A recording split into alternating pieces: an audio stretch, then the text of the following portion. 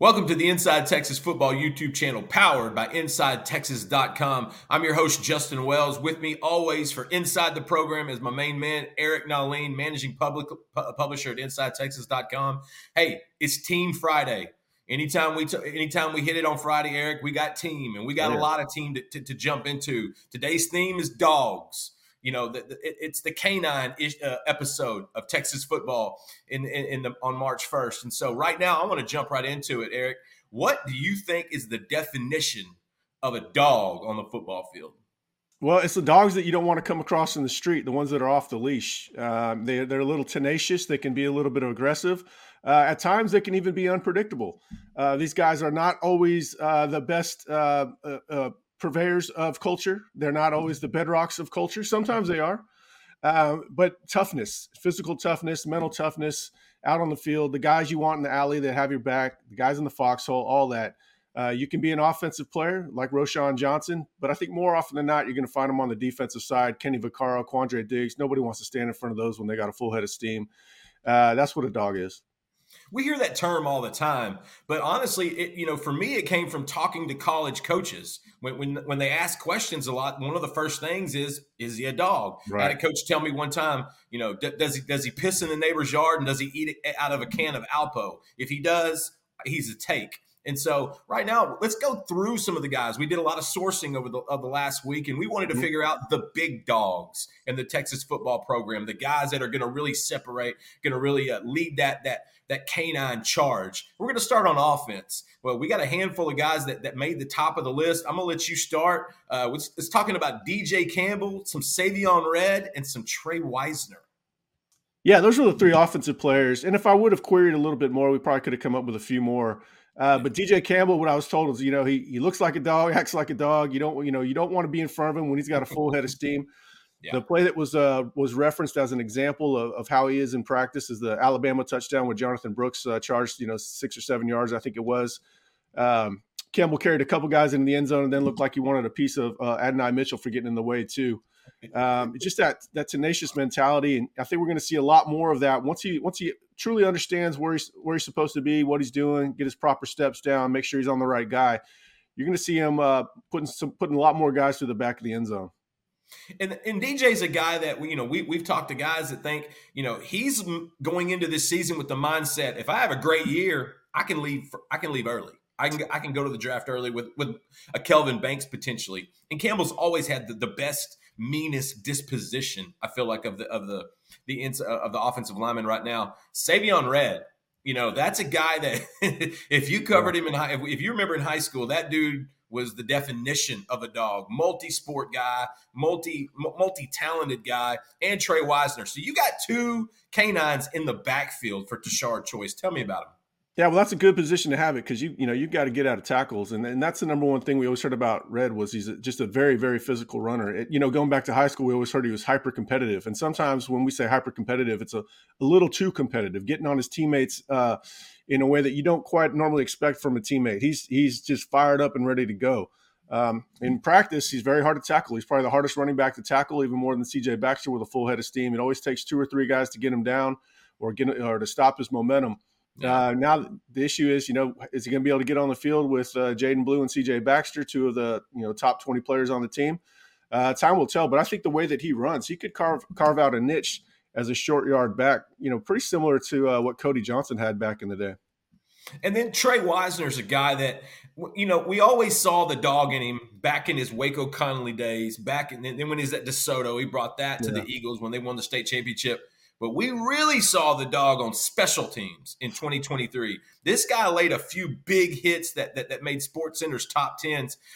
Wisner's a guy that, he's a little rough around the edges, but I think every program needs a couple guys like him, right? Yeah, absolutely. When he came in, he was turning heads by doing everything the right way. He is a little rough around the edges, but he's a very good teammate. He's a hard-nosed dude. He's not one of those guys that's a dog and also is kind of a fighting against culture. He's part of the culture.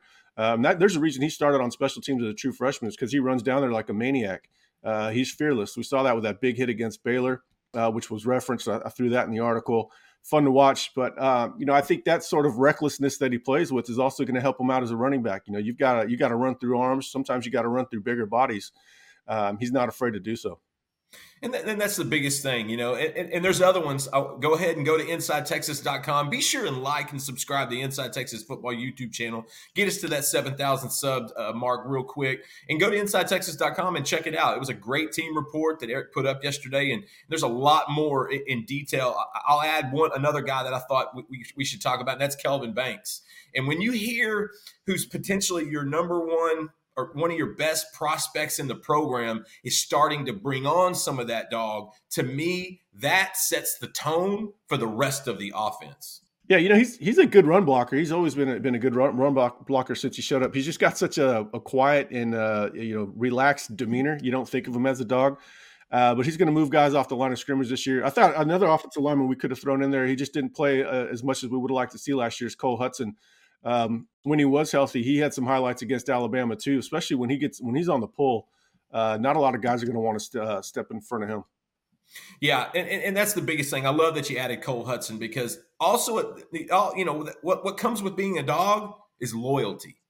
And I think that's a true mark of some of these guys as well. They have really bought in to Sark and these guys, and there's a loyalty in that culture in that locker room that I think it gets emphasized a lot when your better guys are like that. Let's pay the bills real quick, because I got to tell you, there's another dog on the trail. His name's Andre the Lawyer, and this guy is here to help anyone. Longhorns, it doesn't matter if you need him. If you ever get in a bind, that's the guy to call at 214-444-8808. Andre the Lawyer is located in Dallas. This guy will help you with 18-wheeler accidents, slip and falls, wrongful deaths. There's so many things. If you ever find yourself stuck in that position, Andre the Lawyer is the guy to help you out. Be sure and give him a call. Located in Dallas, but he'll do anything he can in the state. 214-444-8808. We talked about offensive dogs, and the funniest thing is a lot of those offensive dogs played some defense in high school, because you generally find deep dogs, like the real gritty ones, snarling, slobbering on the defensive side of the ball. And I think we saw two big ones on that defensive interior last year in Byron Murphy and Tavondre Sweat. I'll never forget Keandre Coburn telling us at Big 12 Media Days, Byron Murphy's probably half canine. He's full-on pit bull. No and doubt. So you want those guys that do that. A couple of the names that we've already heard about. Let's start on that D-line edge spot, Jere Bledsoe. This is a guy that had come from Marlin, Texas. His former teammates of Darian Gillette. He has started to – we've heard his name a lot in the last month during these winter conditioning and things. Let's go through those defensive guys, and let's start with Big Jere. Well, I think Jere is going to be the one tech that takes the place for Byron Murphy. He's not known to be big and sizable, but we hear he's up to 300 pounds. Now, I haven't verified it. I only heard it from one person. That person is extremely reliable. But even if he's at 290 pounds, that's a big step from when he came in at about 260. And he's just he's tenacious out on the field. He's physical. When he weighed 270, he thought he was 330. In his mind, he's the biggest dude on the field, and now he's actually starting to get to be one of the bigger dudes on the field. It's going to be very tough for offenses to keep him blocked. He was the third toughest defensive lineman to keep blocked last year behind Sweat and Murphy. So with the added mass and still being very explosive and that tenacious mentality, he's going to be a big problem this year. Dogs often run in packs. And if there was one particular pack in the Texas program of dogs, it's the linebackers. And I got to tell you, if I'm going to have some dogs, linebacker and then the secondary might be the two spots that I start off the most, especially that linebacker spot. It reminds me of Keenan Robinson. It reminds me of a Jordan Hicks, kind of a throwback. We're talking about David Benda, Mo Blackwell, Anthony Hill, and Kendrick Blackshire. Go through the pack that is the linebacker position. Yeah, as the source just kept listing off, I just kept saying, yep, okay, yeah, I can see that too.